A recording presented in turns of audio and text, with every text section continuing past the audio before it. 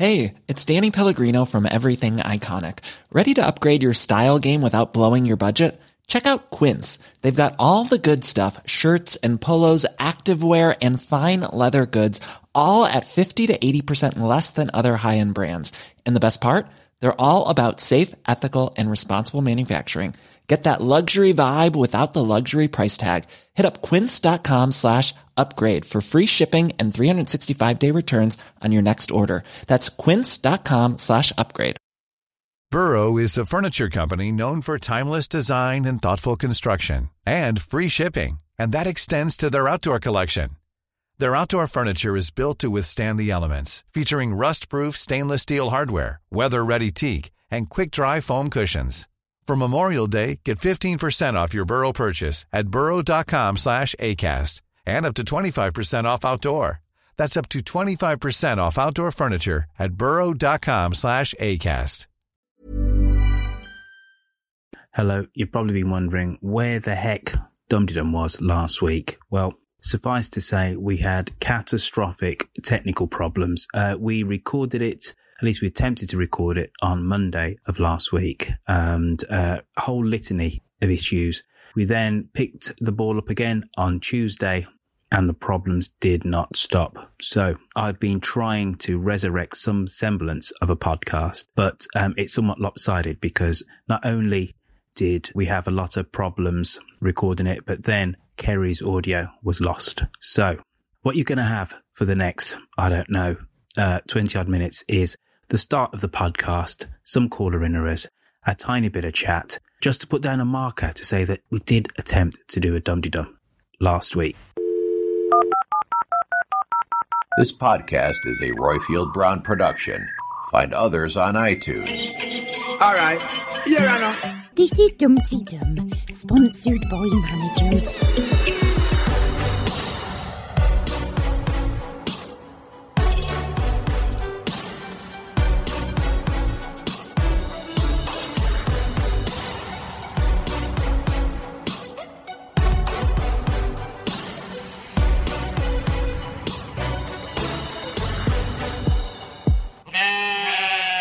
Dum-dee-diddly-dum, dee-diddly-dum, dee-diddly-dum. Dum-dee-dum-dee-dum-dee-dum. Dum-da-diddly-dum. Dum-da-diddly-dum, da-diddly. Dum-da-diddly-dum. Dum-dee-dum-dee-dum-dee-dum.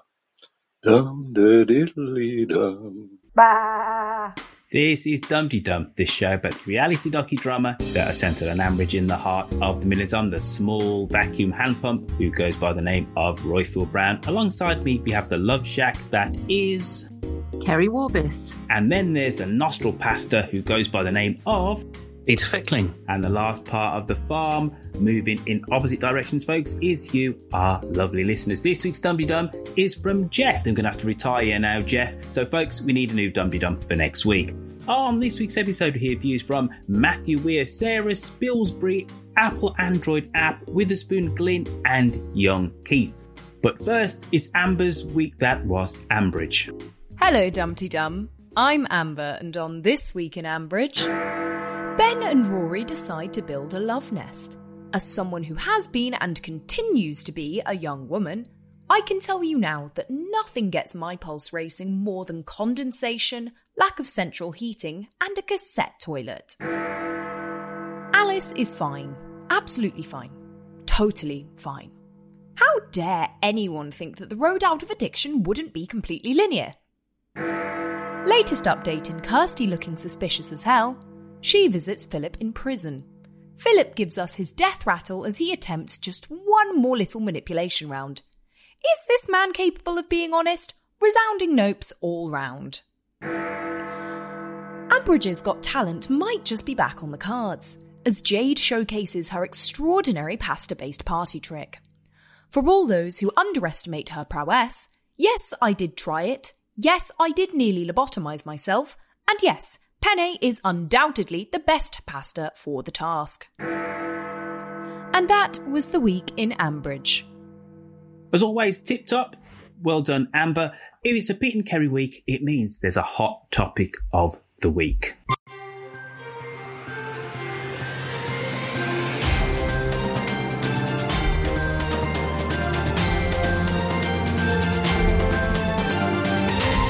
And today's hot topic is Jade.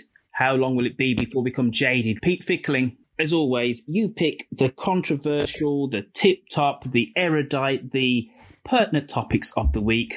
What are your feelings on our Jade? Well, it's Jade, isn't it? She's the worst. She's the absolute worst human being that's ever lived, ever. And people have heard me moan at length, ad nauseum, about Ruth, about Lee, about Russ, about the lot of them. And I kind of felt like the scriptwriters had seen our bitching and whining over the previous years, not just us, the whole Archers community, and said, fine, if you want a truly detestable, sort of epoch-definingly dreadful character, we'll give you one. And that's what we got. Pennegate. She's shaking things up, though, isn't she, Jade? She's described as the one-woman Mardi Gras. I must have missed that. I mean, it was just sort of lobes of my brain were kind of folding in on themselves when she was on air, so it was probably quite difficult to take in anything in any detail. But there's a reason why a Mardi Gras only happens very rarely, isn't it? Yeah, and you stop going to them when you're about 23.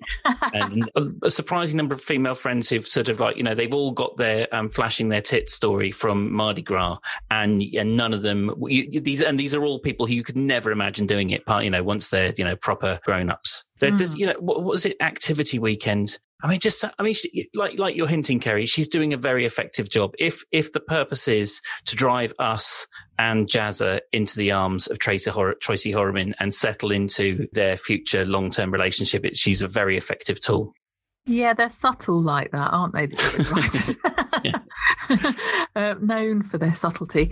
I think, she's being billed clearly as too much for Jazza to handle, even though he's kind of said, he said a horrible thing, didn't he, about, do you think I'd rather be with a single mother of two? I want excitement. Yeah. So she's supposedly exciting, and that involves lots of tequila.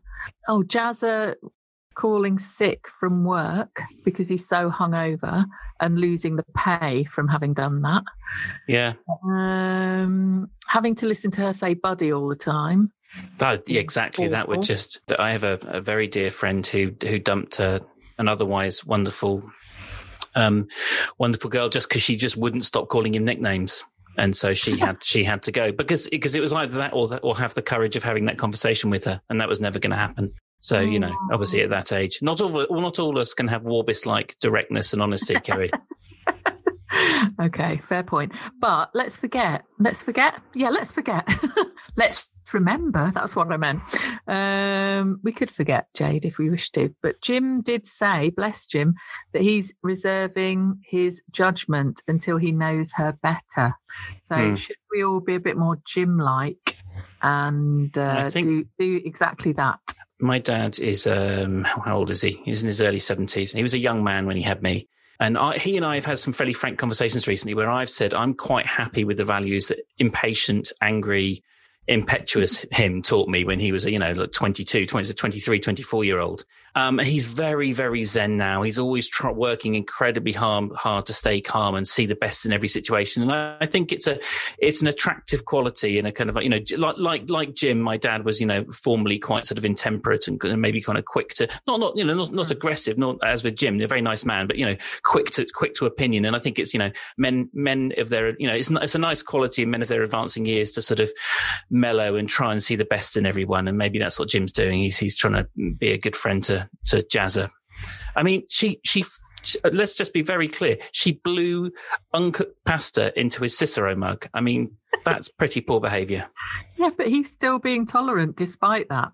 Yeah, it's his love of Jazza, isn't it? That's all it is. It's his knowledge that, he has to do right by Jazza.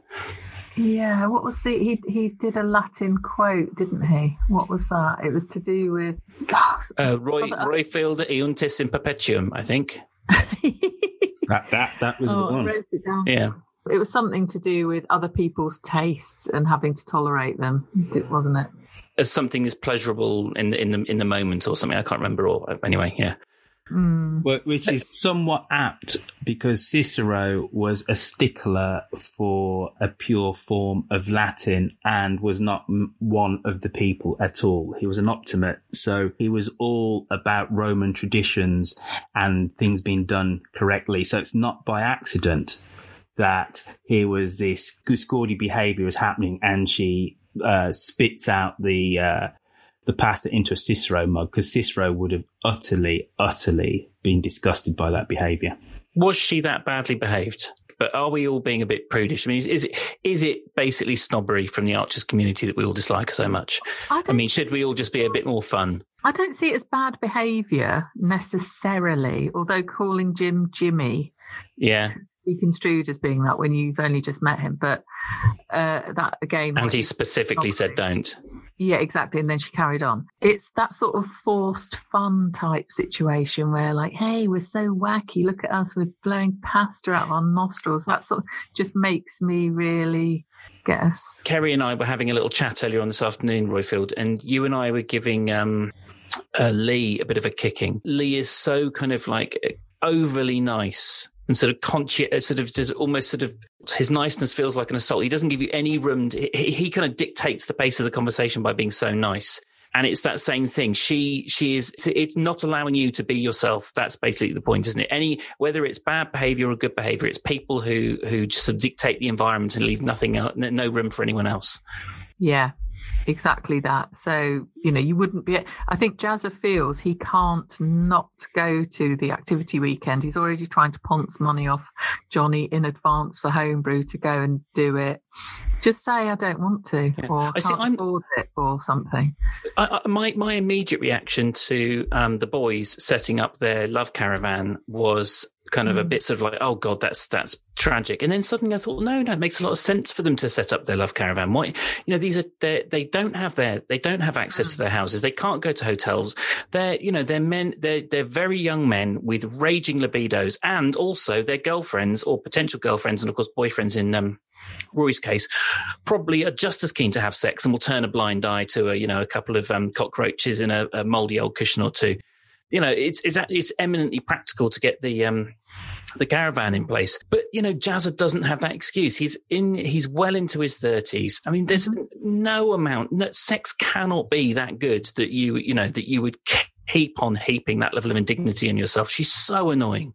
I mean, maybe for one night just to sort of like try it out, but not week after week. Is he therefore doing it not to spite Tracy, but to sort of show Tracy, look, it's all very childish, this, isn't it? Because lots of people on Twitter are saying he doth protest too much when he's saying, Tracy's ancient history. I want this, exciting Jade character instead.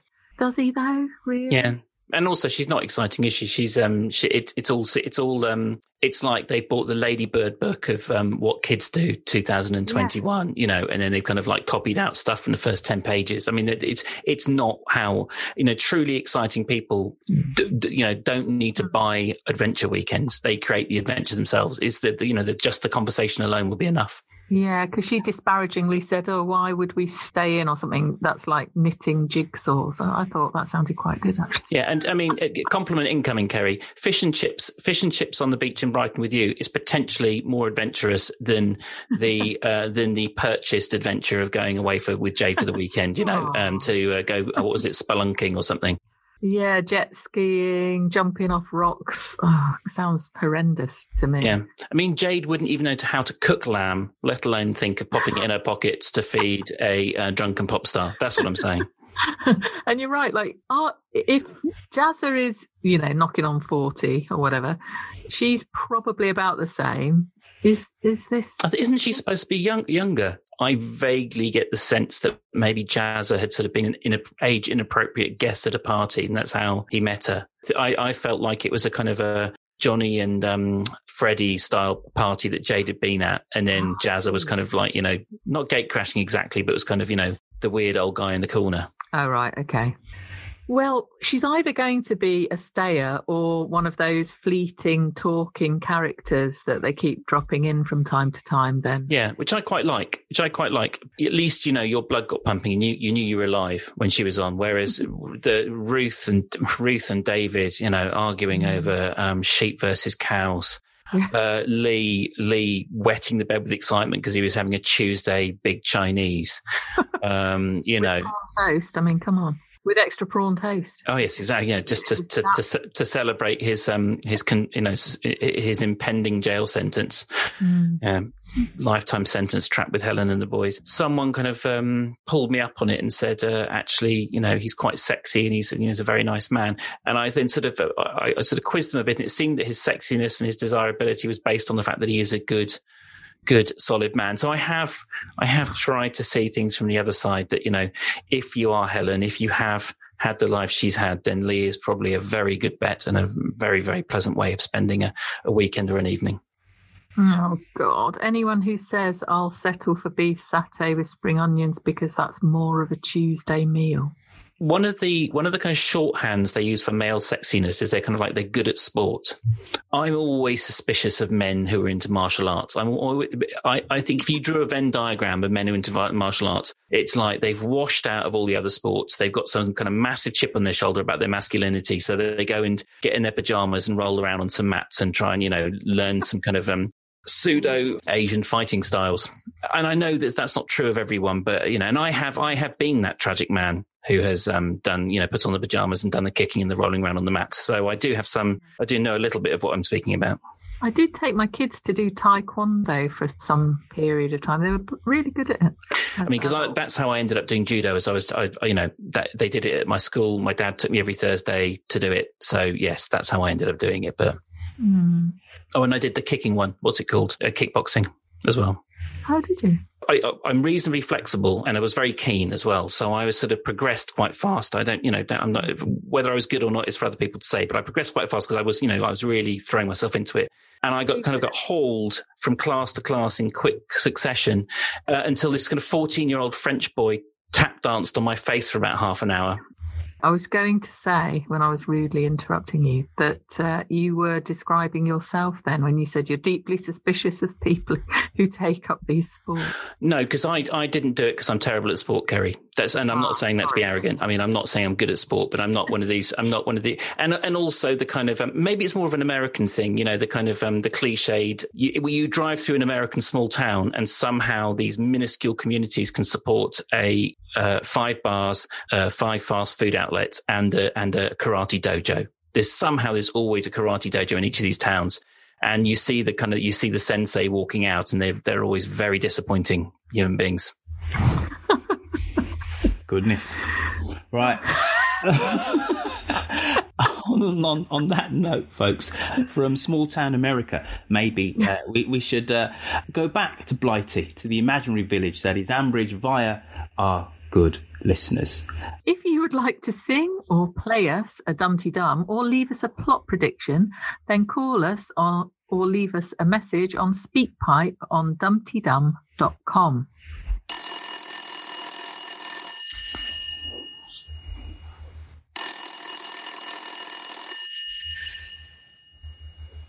Hello, Ambridge 3962. First off, we go to northern Portugal. It's Matthew Weir.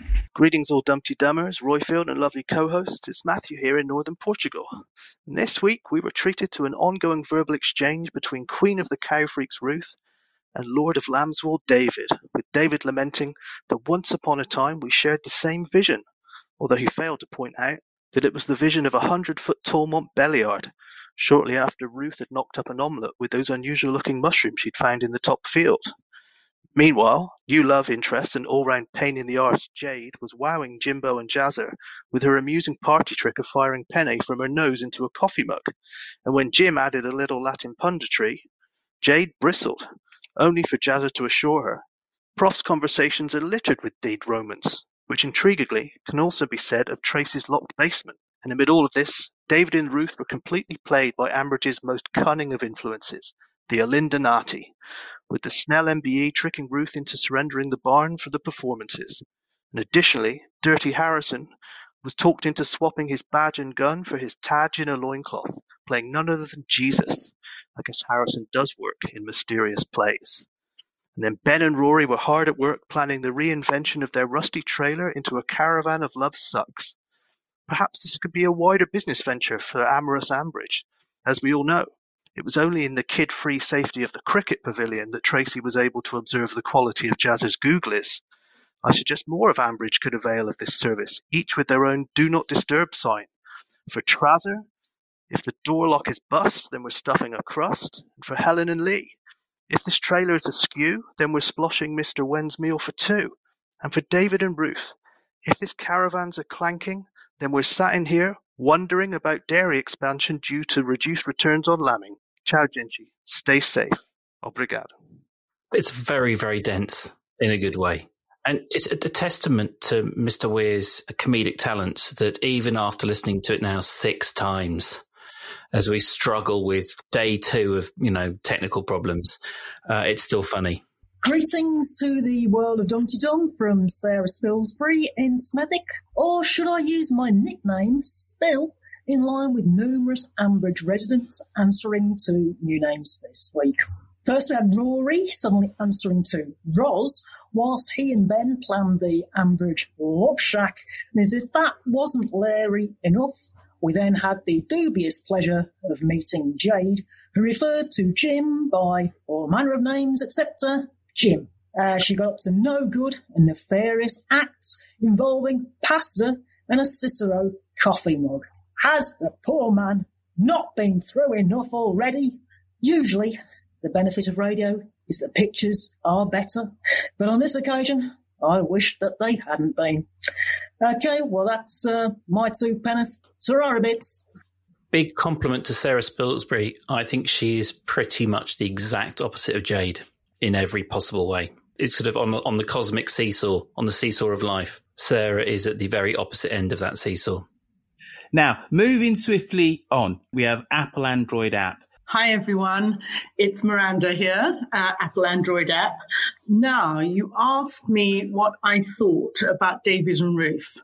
The quick answer would be, I don't know why, I've spent so much of my life listening to both of them. Highlights of David's life. I'm going to look for some positives. He used to be the NFU area rep, and he used to go around helping them solve their problems and doing all the things he doesn't do now. He used to listen. He used to be well informed. He used to be curious. All that's gone. On the downside, he murdered badgers. He bumped off Clary's dad with a tree, and he encouraged Nigel to do his roof diving. It's just not on, really, is it?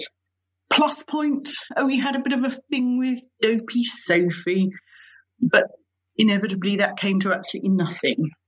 Then Ruth. Well, Ruth is the student placement who got lucky, really, isn't she? She had a generosity of soul bypass at birth, and she's a grudge-bearing woman. Why does she assume that because she's a farmer, she has to live in that house and have no culinary skills? I mean, it's not mutually exclusive. What do they have in common? Well, they both love misery, don't they? They love fear of change. They've got a lack of curiosity, an inability to run and grow a business. Yeah, we could just stop with the summary, couldn't we?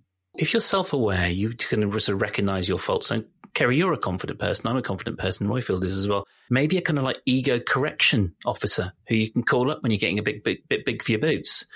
I mean, if I heard that description of of me from Miranda, I think I'd sort of, I'd shrink. Here's Witherspoon with some stuff. Hey, baby, I hear the blues are calling. Tossed salads and scrambled eggs. Mercy. Greetings, everyone in Dumpty Dum Towers and all Dumpty Dummers around the world. It's Witherspoon and Angus Haggis here. Someone I'm not going to talk about today, nor touch with a 10-foot penny, is Jade, who sounded 50 and acted 15. Though she did inspire my Saturday Snap Facebook post question, what's your favorite pasta dish? So for that, I will be forever grateful to her.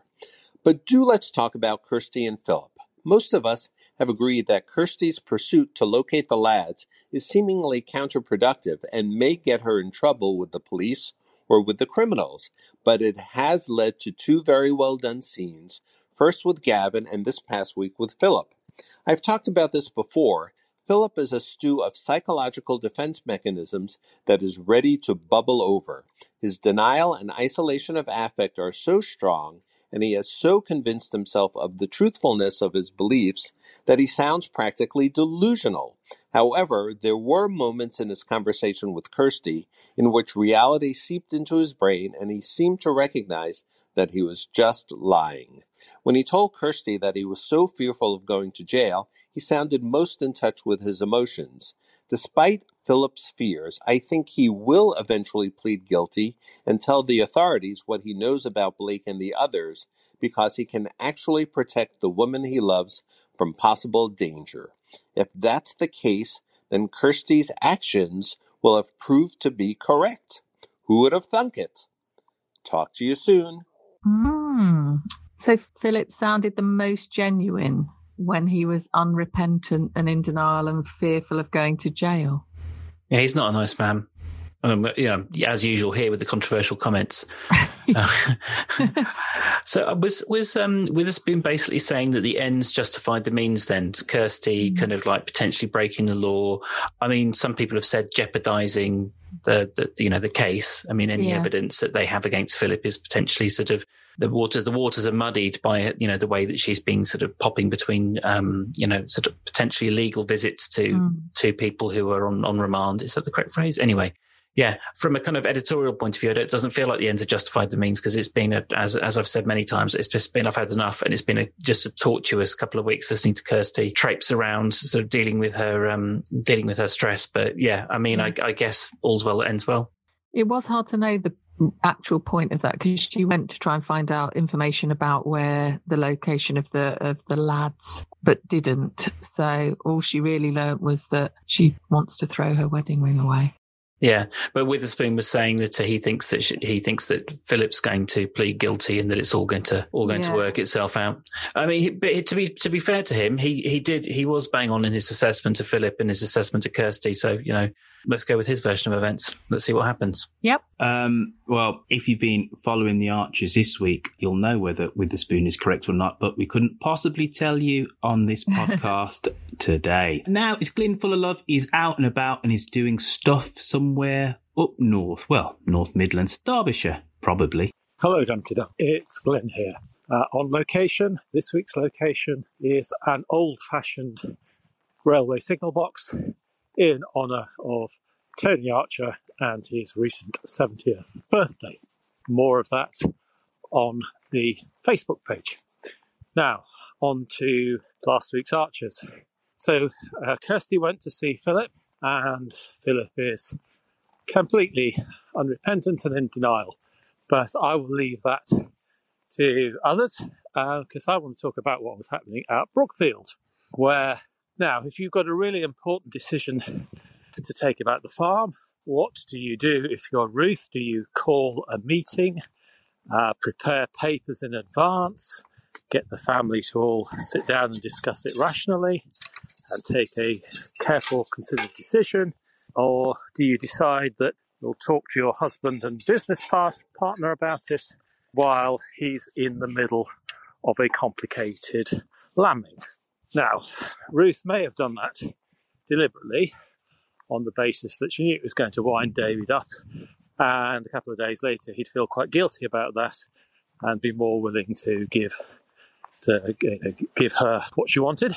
Or, let's be more fair to Ruth, she may have realised that having the sensible business meeting and rational decision was a waste of time, because 2 or 3 days later David would turn around and say he'd had a vision involving a toy farm and a voice from his dead father, and he's changed his mind completely. Anyway, it's no way to run a business. If they'd been locked down, like the rest of us, for the last 6 months, I might have had a bit more sympathy. But since Ambridge is still the only place in Britain where you can get a socially distanced pint, my sympathy is wearing thin. Anyway, all from me. Stay safe, everybody. Have a great week. Bye. Thank you, Glyn. Did you hear that, Kerry? I think some of Glyn's collection of piercings were kind of jangling halfway through. I mean, all of his nipple rings and kind of like, Mr. T jewellery was all jingling and a jangling. I mean, I think that's what it was. Or that or a fence he was climbing over. You're probably right, though, Peter. Yeah, one of the two. It is no way to run a business, I think, in a nutshell, is it? Really? Yeah, that he absolutely nailed it. That was It just, I think the thing that really gets to me is the lack of manners. Basically, we're all trapped in houses we're all yearning for company, or we're getting too much of it. One of the two. And you have to be incredibly delicate and sensitive to the other person's feelings when you are spending so much time with someone. They've been in lockdown for decades on that farm, never seeing anyone. So, you'd think they would be a little bit better at dealing with each other and showing sensitivity to each other's feelings. And to round off, we have young Keith, who in my mind's eye, sometimes I get mixed up with Matthew Weir. I don't know. Yeah, I do as well. But I think it's because they both got sort of sparkly, lively personalities. Yeah, a little bit naughty, but fun with it too. Hello, resident sexpert, young Keith here. Just, would you say hiding, cowering in my cupboard in my classroom, trying to get this message out before the kids come in. Just a short one, really, about a bit of a grumble. Johnny really getting on my nerves this week. The way that he talks to Jazza is so patronising. He must be, I think he was going to college, wasn't he, with Freddie? So he must be, 20? And Jazza, nearly 40? The way he talks to him as if he's like his mate, advising him on his first trip down to the pub. Oh, do you want to maybe take it easy, mate? Yeah, you need to have your down days as well. I know Jade's a bit of fun and all this. So okay, we all know where this is going in terms of plot, that Jazza's going to go running back to the arms of Tracy, but just Johnny getting on my nerves this week. He really does sound like Matthew, doesn't he? And he's in a classroom like Matthew. Yeah. It's very easy to get mixed up. Yeah. Not when you're engaged with one of them. I mean, that's obviously young Keith, but sort of like, they're both in the same, they live in the same sort of joyous part of your brain. I was really irritated with Johnny this week, partly because he's undergone this massive personality change. Like he could barely leave the house just half a year ago for fear of his hair falling out. The strimmer goes over his head and he buys himself a car, and he's now suddenly the big swinging D, isn't he? Complete switch in personality. It's very odd.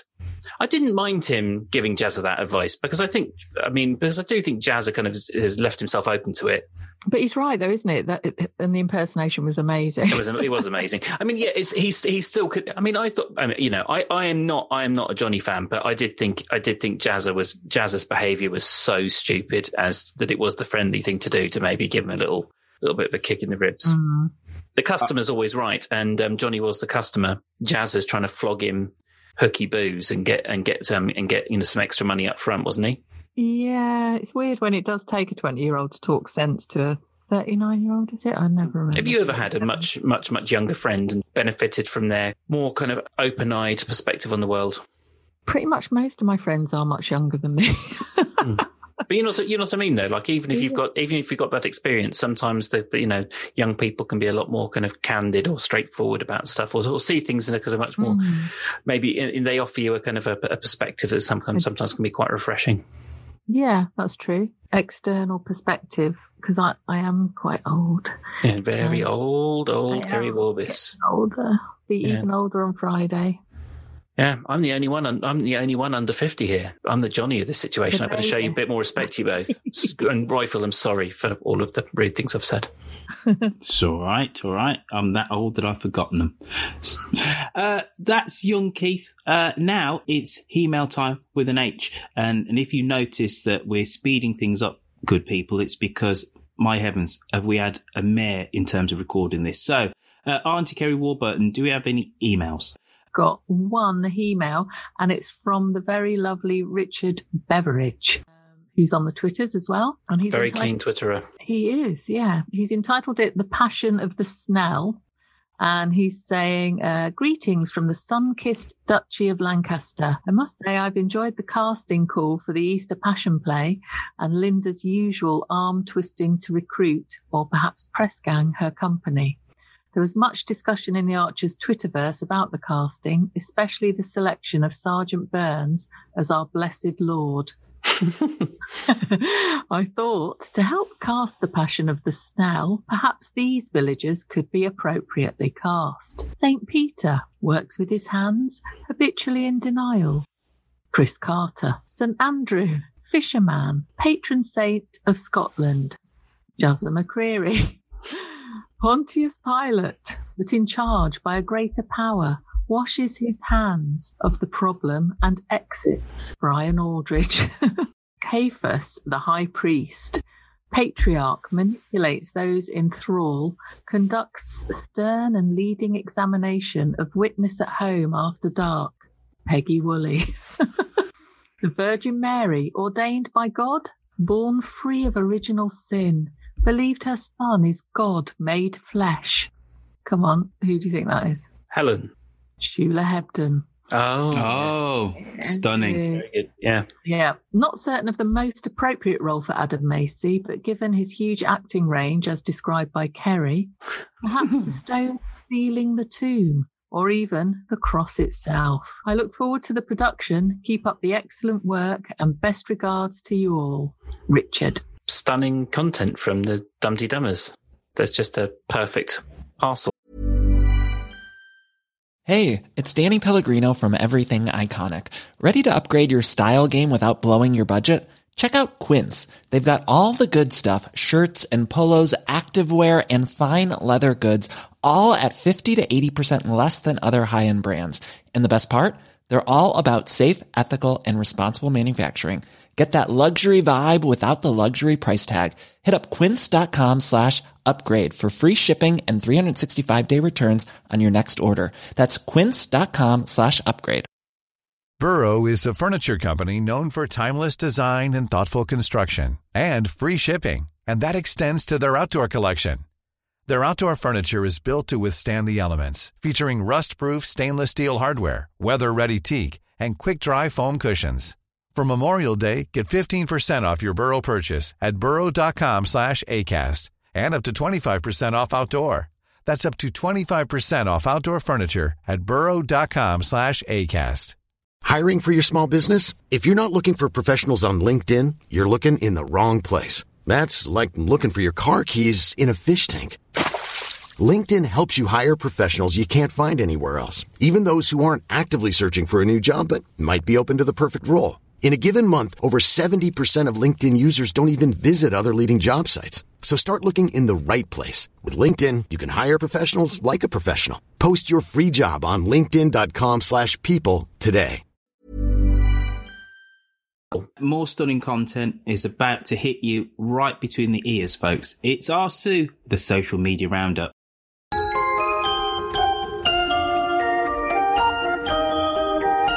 Well, hello, you lovely people. Green or Tart here, Suey, ready to give you your social media roundup for this week. And I have a very important question to start with. When is a mug just a mug? And when is it acceptable to it to be part of a party trick? What were the scriptwriters thinking? Oh, how unhygienic we are, it must be said, when it comes to Jade, a very divided group. Some people really like her. You know, I had to actually go and look her name up because I couldn't remember who she was, because clearly I have attempted to blank her from my memory and I never want to think about her again. And I am not alone. Fiona Crawford was worried about her ending up in O&E. Actually, you're much nicer than I am. I couldn't give a toss if she went to O&E. Having the pasta that she'd shoved up her nose removed from it. Elizabeth Llewellyn said what I thought was that she was a middle-aged woman behaving like an immature 12-year-old boy. And poor Jim. He's our Jimmus. He's not Jimbo. He's not anything like that. Oh, that really riled me. And poor Cicero on the mug. Oh, Wendy Rowcroft said that it was wrong in every single way, and I agree. But some people, including Matthew Penny and our own Amber, think she's fun.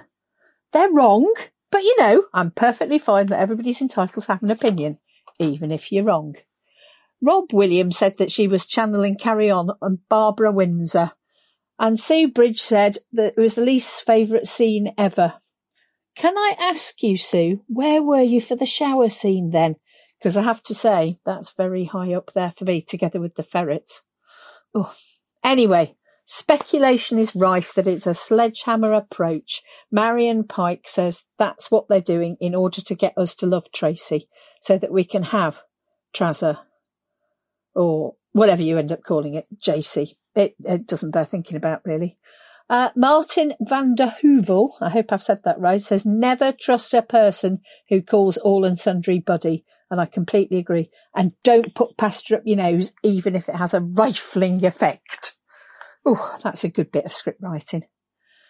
So we did this all gave us the opportunity to talk about our favourite pasta dishes, thanks to Witherspoon, who put up a thing, which made me very, very hungry indeed.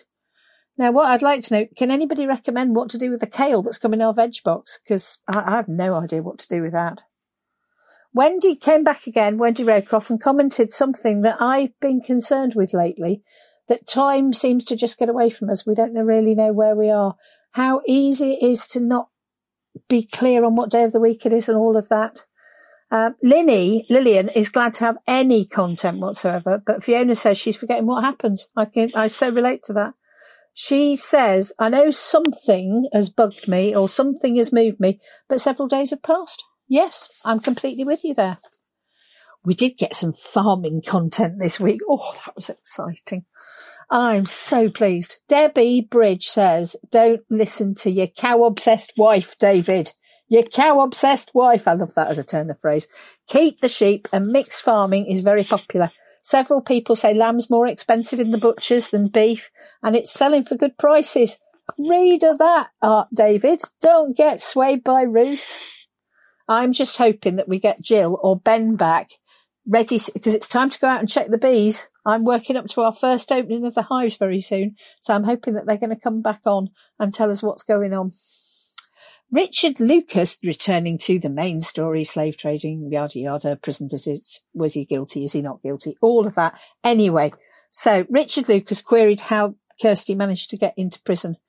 Was she wired up? And there's a lot of queries about the plea, getting information, Victoria. Oh, and that finder's fee. Oh, that put a right shudder up me, that did. But what everybody agrees on is that Kirsty's really got to be careful that she doesn't mess up the case. And also really want to shout out to Richard about your polite communication has meant that we've finally ended up with a bit on the end of the Archers fan club page on Wikipedia. Well done, that man. And Alice is cured. Or is she? Answers on a postcard, please. I want to shout out to all the new members. We've had lots of lovely new people this week. And big, big love to Melly McMerriweather for reminding us not to bother tuning in on a Sunday and for liking my pasta recipe. I want you to all stay safe and well, my lovelies, and I'll see you next month. Bye-bye. Thank you for that, Sue. And we'll see you at some point in early April, I do believe. Pete Fickling, it's time for Tweets of the Week. So I'm going to need you to work with me on the silver position, and gold is a cracker. I'm confident about that, and bronze, we'll just see what happens. But you've got to give me a little bit of time on the silver position, please. Anyway, so here we are. It's Tweet of the Week, and it's bronze position, as is traditional. Andrew Davidson, Andy Make the Tea, at Andy Make the Tea. I've always secretly suspected that it was my love of cushions that made me gay, but perhaps it was the other way round.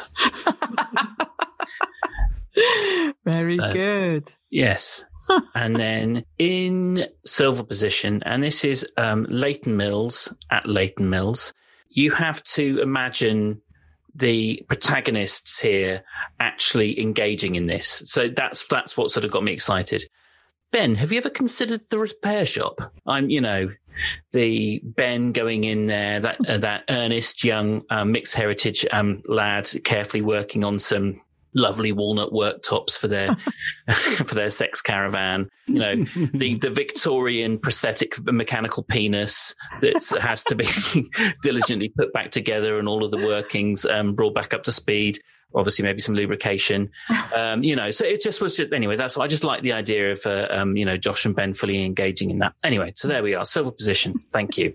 And I think, this might be the jumping the shark. Fonz is jumping the shark now. So an up-and-coming tweeter called Craig Warbis, I think, at KERIWARBIS. I think that's pronounced correctly. And you're going to need your button again, Royfield. She said, non-stop trail biking, tequila, kebabs, and shooting penny out of your nose. Fuck off. And for me, it summed up the week. It was a terrible week's Archers, and there you have it. Kerry summed it up quite neatly. I was not expecting that. Yeah. Oh, Roifield, oh dear. No, just I thought it was going to be able to go on a long diatribe about Cicero. Anyway, moving on. Dumtydum.com, go there, it's got shops, got awesome things you can do. What you can also do is you can go and comment on past shows. You can join Tractor, which is a great way of joining up with other people that love the Archers and love Dum Tee Dum equally as much as you, and you can talk to them and then maybe you can go meet them. So that is dumtydum.com. One great way that you can help support this podcast is by writing us a review on Apple iTunes. If you write us a review, more people get to hear about the podcast. Special big ups go to Richard Lucas over in Krakow in Poland, because what he has done, he's managed to get us onto Wikipedia. So if you look at the Archers page on Wikipedia, in terms of fans and the support and love of the show, it mentions Dum Tee Dum. So thank you, Richard, for cajoling and persuading the gatekeepers of the Archers on Wikipedia that we deserve a mention, because by golly, we've done 7 years of this and we deserve a mention on that page. So thank you for that. Another way that you can support the podcast other than writing reviews, going on to patreon.com, and for the eminently reasonable sum of $2 per episode, you can support this podcast. Go on to Patreon and become a Patreon. Very soon, we will be speaking to the evil Philip Moss on a Friday Zoom. We only give that out to special people. So if you have the universal symbol of bunting on your Twitter handle, you will get a link for that and you'll be told all about that, or if you follow us on Facebook. Remember to get in contact. You can send us a voice message via SpeakPipe on the website. And thanks to our social media supremos, Cosmo for his podcast roundups, Mike Hatton for his character counts, Shambridge for her voices, and to Lucy B. Freeman. Twitter is where this whole kin-caboodle started. You can follow us on Twitter where we are at Dumdydum. Pete Fickling, how can people find you on Twitter? Pete Fickling. Kerry Warbis. I'm at Kerry Warbis, KeriWarbis.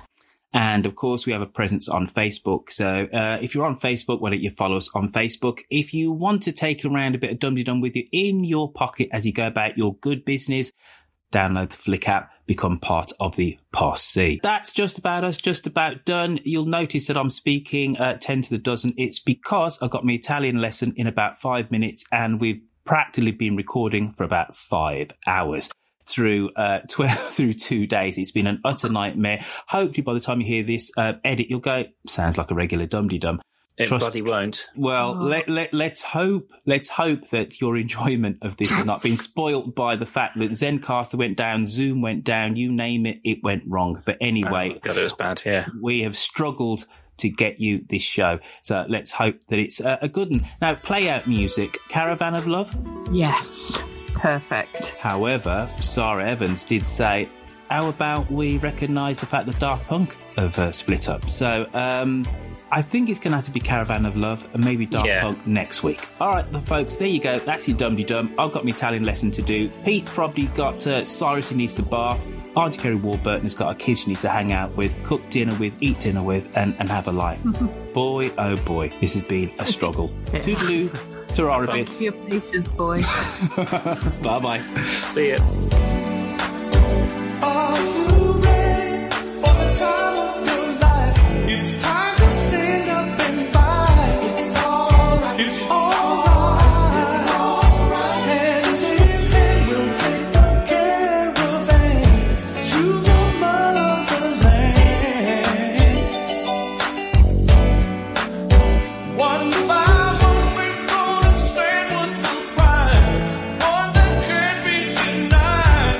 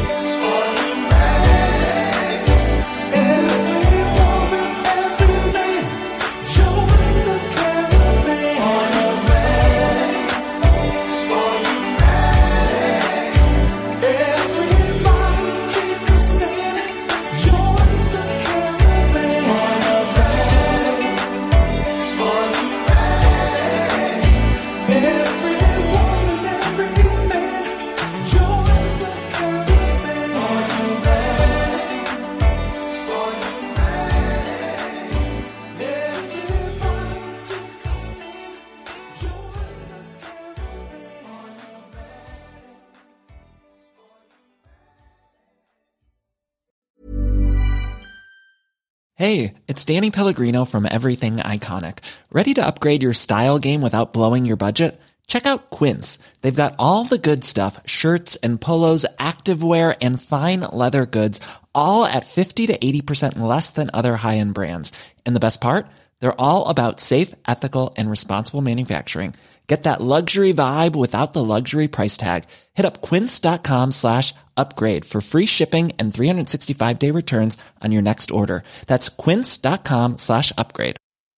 Mom deserves the best, and there's no better place to shop for Mother's Day than Whole Foods Market. They're your destination for unbeatable savings, from premium gifts to show-stopping flowers and irresistible desserts. Start by saving 33% with Prime on all body care and candles. Then get a 15-stem bunch of tulips for just $9.99 each with Prime. Round out Mom's menu with festive rosé, irresistible berry chantilly cake, and more special treats. Come celebrate Mother's Day at Whole Foods Market.